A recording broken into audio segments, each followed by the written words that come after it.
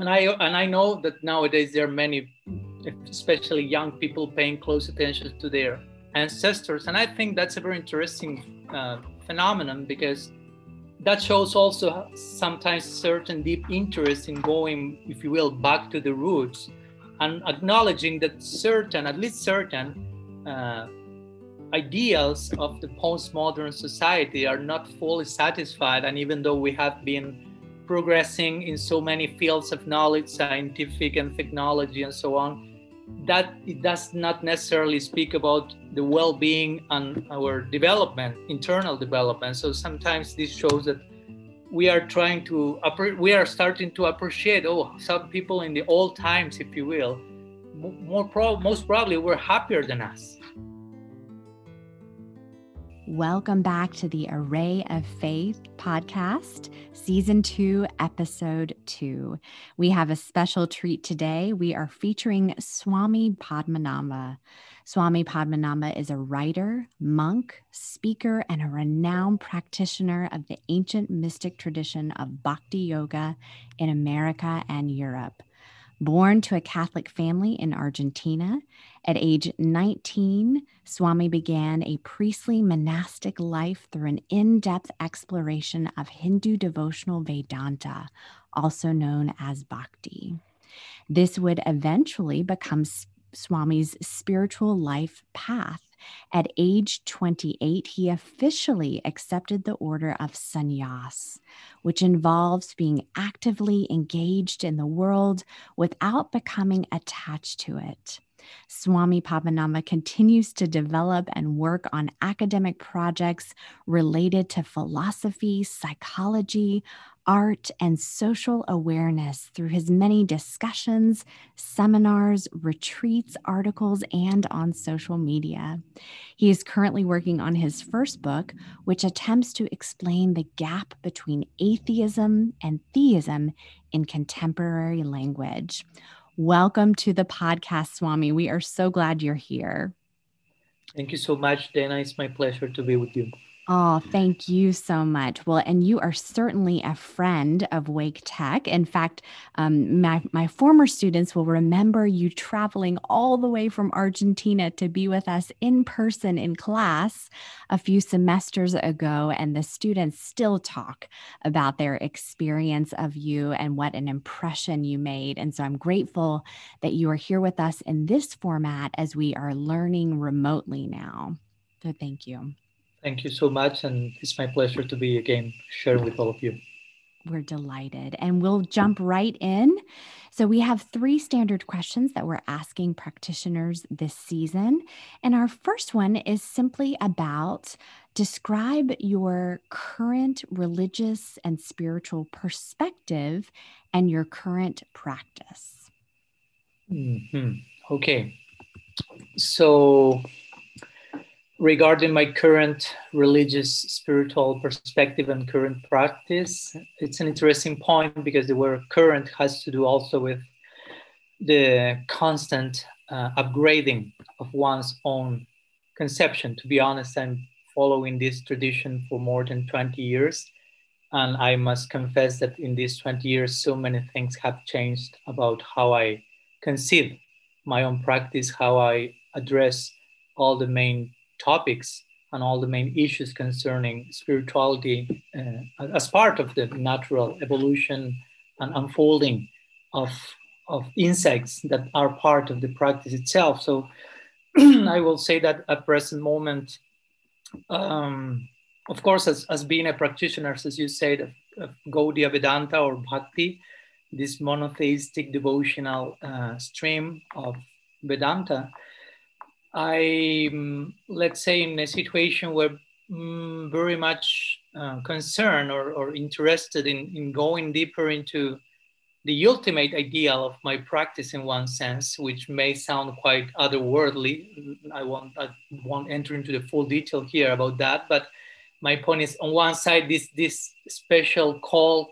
into the inner depths of one's own practice and the ultimate stage of attainment, if you will, and at the same time, very, very quite concerned about how to do that in such a way that may be fully with full integrity, if you will, without the least degree of being evasive, but actually trying to integrate everything into this idea of transcendence. For me, this is a very important point when we speak about transcendence. As transcendentalists that we are in any path beyond even my own path, it's very important to understand the concept of transcending, not as dismissing or not as rejecting, but actually as a higher degree of integration, reaching a higher synthesis.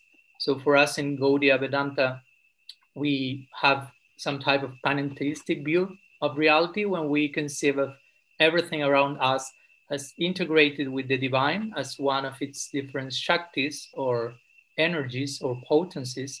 We included in one of those categories, the world included in one of those categories. So the point is, if we want to reach a higher level of communion with the divine, that should be in full integral comprehensive terms, where nothing is left out. Because actually, again, for us in our particular Vedantic perspective, called also Ved Aved, I'm sorry for torturing you with so many new Sanskrit terms, but Ved Aved refers to the idea that we have God and we have also the energies of God, the energetic source and its potencies. So both of them are inseparable, but at the same time, we can speak about them in terms of different expressions, like the sun and its rays and so on. So my point is, if we want to reach some loving communion with God, as it is the case in the path of bhakti that I'm trying to thread, we want to really encompass, again, all that God implies. So that has to do with all his energies as well, including ourselves, including this world. So my point again is, I'm very inspired trying to go deeper into the ultimate reach of my own tradition, but also all that implies a proper embrace, if you will, of all that the divine implies. And that starts right now at home, if you will, in the world, with my case, in my daily dealings with people in this world. So that will be a way of describing my present stage, my present step in the ladder that I am in now after 20 years of practice. And also I'm very much concerned about, yes, while trying to be as essential as possible, substantial as possible in my own practice and in the way I represent that to others through discourse and so on, trying to properly harmonize all the relativity, and this is again connected to the previous point, all the relativity that may be according to the particular time of the world that I'm living in, to the particular culture I was brought in and I'm speaking to nowadays, and the different currents of thought, contemporary thought, and how all that can be taken into consideration when presenting a message that is in one sense ancient or eternal even, in such a way that it may sound really updated, if you will, according to each one's necessity. Because actually for us, this message and the ultimate truth about spirituality are always in a state of constant, if you will, updating and upgrading. And all of us are somehow or other looking after that. So some brief words trying to describe my current religious, spiritual perspective, and as well my current practice as well. Thank you, Swami. I really appreciate too that you spoke to our current times, our current culture, and how that impacts your perspective and your practice and keeping it up to date and informed. And that leads us sort of into our next question. And I'll have more follow-up questions too, because you brought up so many wonderful points in question one. But our next question is, how have these different, I'll call them circles of your life in terms of identity as, growing up in Argentina as Catholic, and then your identity as a Hindu, your identity as a monk and priest, all of your identities and your community, your heritage, how has all of that shaped your experience and your faith? Yes, this is a great question also. Uh, yeah, the concept of identity is something that, of course, at every time in history, humans have been struggled with, trying to find an identity, trying to find basically themselves through the process of identification with a particular ideal or with a particular faith. I will say the other day we were speaking here about faith in connection to purpose. Mm. Because I think that's a very also contemporary and updated way of speaking about faith. Sometimes the word faith may be not that well appreciated or may be misapprehended by many because, as we may know, in the name of faith, some things, some unbecoming things have been going on. But actually, the very idea of faith is totally intuitive and inherent for any one of us, atheistic people included. And I will relate that conception mainly with the idea of purpose and also as participation. No? Faith is something that we participate in, it's an exchange, it's a relationship. And of course, all this is really intimately tied with the conception of identity because from day one, if you will, we are looking for ourselves. And knowing or not, we are looking for our source and ourselves in connection to a particular reference point, and we are like moving from one sense of identity to another, one type of designation to another. This also receives sometimes in Sanskrit the name of upadi, which is translated as designation, or sometimes more technically like limiting adjunct, where sometimes we, in our attempt to be someone, we kind of identify in one direction or another, but in such a way that that's still not affording the full experience of who, not only who we are, but who we can be in connection to a particular environment. For us as practitioners of Bhakti, this idea is very intimately connected with the idea of identity, environment. According to the particular environment we are in, a particular type of identity will emerge. So if we surround ourselves from a spiritual environment, that will give rise to a spiritual sense of identity, and in this way gradually evolve and become further and further upgraded, if you will. So in my personal case, I was raised, as you mentioned, in Argentina in the context of a Christian background. So personally, I think that, of course, we don't have to enter into the details of my childhood and every details of my biography, if you will. But in brief words, I'm aware that there are many samskars, to use another Sanskrit terms, which means impressions that I have been imbibed from, of course, my very birth. And of course, in our tradition, we also conceive the idea of many lifetimes and reincarnation and karma, as you may know. So we do not think in terms of I'm starting this life in zero, if you will, without any impressions whatsoever. So we already come to this particular life with a lot, if you will, of different influences that are creating a sense of personality, and that continues in these lifetimes and so on, till we really are able to identify ourselves with our ultimate, if you will, spiritual designation that will be a permanent one beyond the influences, temporary influences of time, place, and material sphere. But that said, I really appreciate the fact of being born wherever I was born and being raised in the environment I was raised. I feel very fortunate. My parents were really pious people, and I received lots of ideals from them.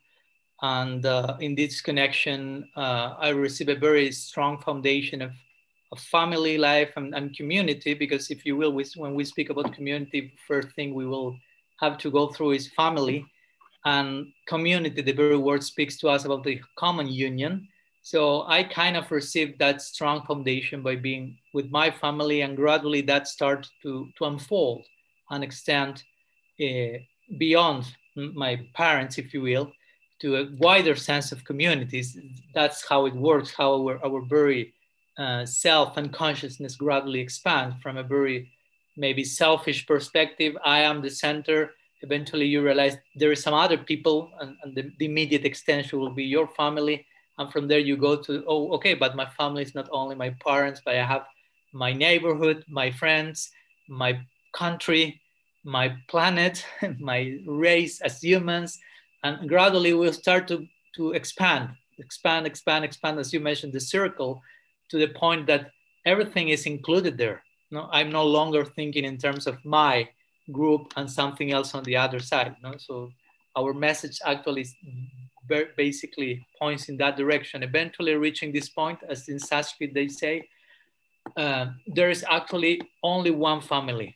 There is one Sanskrit verse that basically says this, Vasudhaiva Kutumbakam, means there's no more than one family. Of course, we have to begin somewhere. So we begin with our family, if you will, but eventually we realize I'm part of a greater family, universal family. So in this way, all these types of influences have helped and shaped my faith and my sense of purpose in life, to the point of really wanting to be part of that universal, all pervading family connected to the divine. Thank you. Thank you, Swami. I really appreciate that. And you illustrated so perfectly for our students what it looks like and feels like to begin in one particular circle, in a particular environment, which shapes identity and shapes practice, but then how the concentric circles expand beyond our first experiences into a wider, sweeping experience of community, Sangha, to use, as you said, to use Sanskrit terms. Yeah. And so I think our students are on the cusp of that. What they loved about meeting you in person those few semesters ago was that, you're a young person. And so they see a vibrant young person who is a few years ahead of them, but you know what it feels like to be on the cusp of that journey. And that's exactly where they are in their exploration at this point at Wake Tech. So I really appreciate your describing that. Mm-hmm. And that transitions into our next question, because our students are also looking at the religion, spirituality, and faith practices of their ancestors, their grandparents, their great-grandparents, their family heritage, and they're looking at the traditions of their peers. And so how has your faith journey differed from your ancestors and your peers? And maybe how is it also similar, if there's differences and similar threads? Mm-hmm. Yes, well, I should reply to this, of course, in, if you will, gray terms, in the sense of it's not black and white answer, like everything was different, everything was similar. As you may imagine, we find these two things intertwined, not only in connection to ancestors and peers, but in connection to any single department of life. We will need to get accustomed gradually, as we mature and grow in life, to think in gray terms, if you will. So in connection to your specific question, how my faith journey was different or similar from my ancestors and peers, again, starting from my parents, which I wouldn't call them ancestors, but again, if we take the wider perspective of thinking in eternal terms, and so many people influencing our life and so on, I may include them in that sense, or also as peers, if you will. But I really feel I had many points that nourished my faith and are still with me, and I really have embraced them in connection to living a very virtuous life and trying to be basically honest with myself and trying to present integrity at every step of my life, and especially trying to deal with difficulties, to accept them, to allow difficulties to be there, so-called difficulties that we know it's basically our own perception of particular things, and really accept flaws, accept failure, and be willing to embrace them deeply in order to transcend them. And again, when I say transcend, I refer to integrate them into a higher synthesis. So I feel I have received them, that starting from my parents. And of course, when I say my parents, that in somehow or other includes part of their parents and their parents' parents, because this DNA current comes somehow or other, and the influences of the particular environment and so on. So in that sense, and I know that nowadays there are many, especially young people, paying close attention to their ancestors, and I think that's a very interesting phenomenon, because that shows also sometimes certain deep interest in going, if you will, back to the roots and acknowledging that at least certain uh, ideals of the postmodern society are not fully satisfied. And even though we have been progressing in so many fields of knowledge, scientific and technology and so on, that it does not necessarily speak about the well-being and our development, internal development. So sometimes this shows that we are starting to appreciate, oh, some people in the old times, if you will, most probably were happier than us. So nowadays we may have so many things that they didn't have, but at the same time we start to glimpse, but they had certain things that we are losing in the name of progress, if you will. So I think that's a very remarkable point that many of us should learn to see, to look towards our ancestors and not only think they are out of date, they are old people, did not understand the life we are living, but we should travel back in time and appreciate the particular contribution. And regarding my peers, I will say that, for example, when I began my official, if you will, in this lifetime, I began my spiritual journey at the time you mentioned before. I will say that I received different, of course, reaction from them.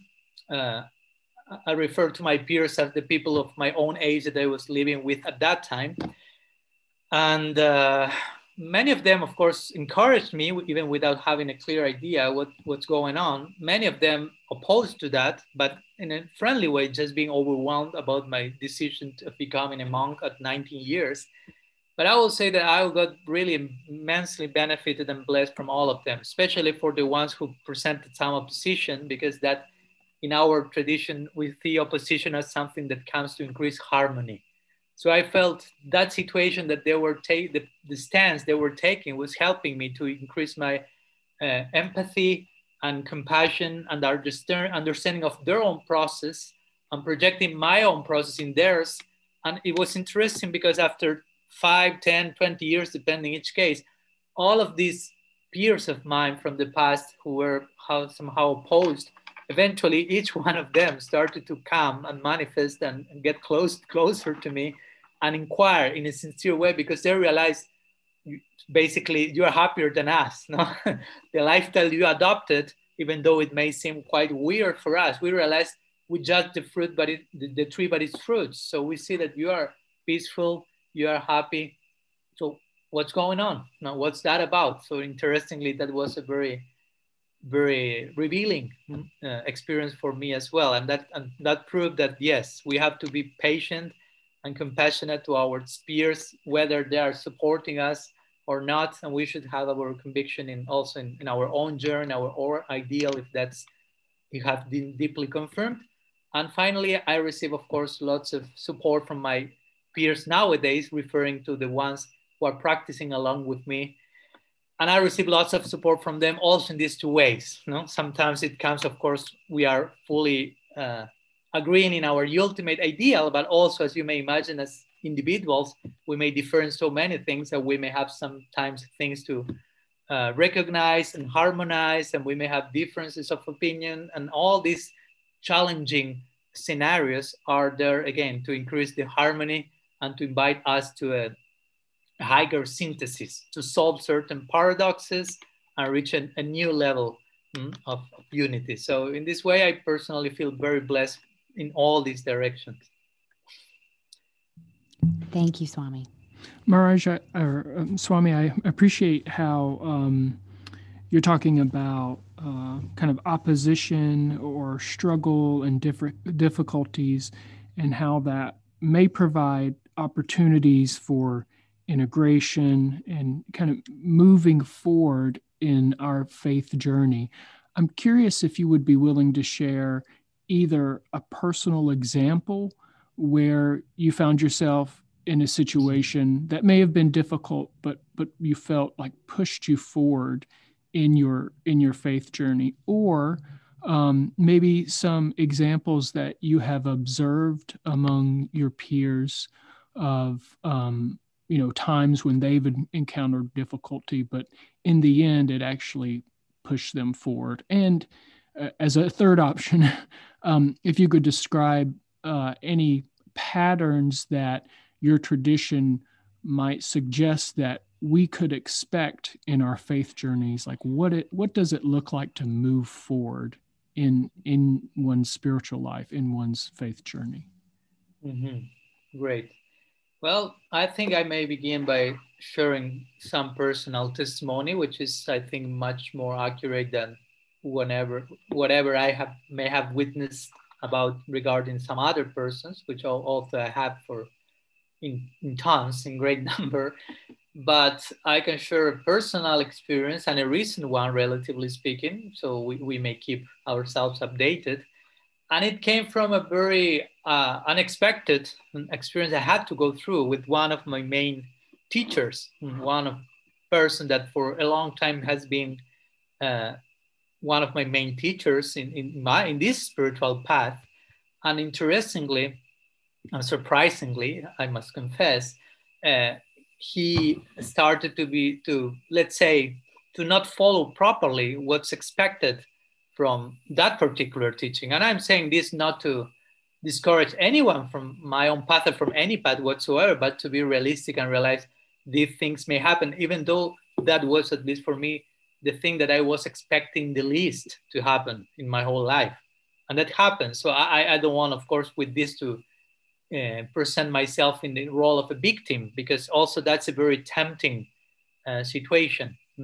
And you find the perfect excuse to leave the path or whatever, or as I'm trying to do, hopefully, you find that as the perfect excuse, if you will, of perfect reason, I will say, to increase your commitment with your ideal. So this person that I love a lot started to, if we will, get distracted by things that will be, and that's connected, of course, with the last part of the question, these different patterns that we could expect that will happen in our first journey in order that we may upgrade it.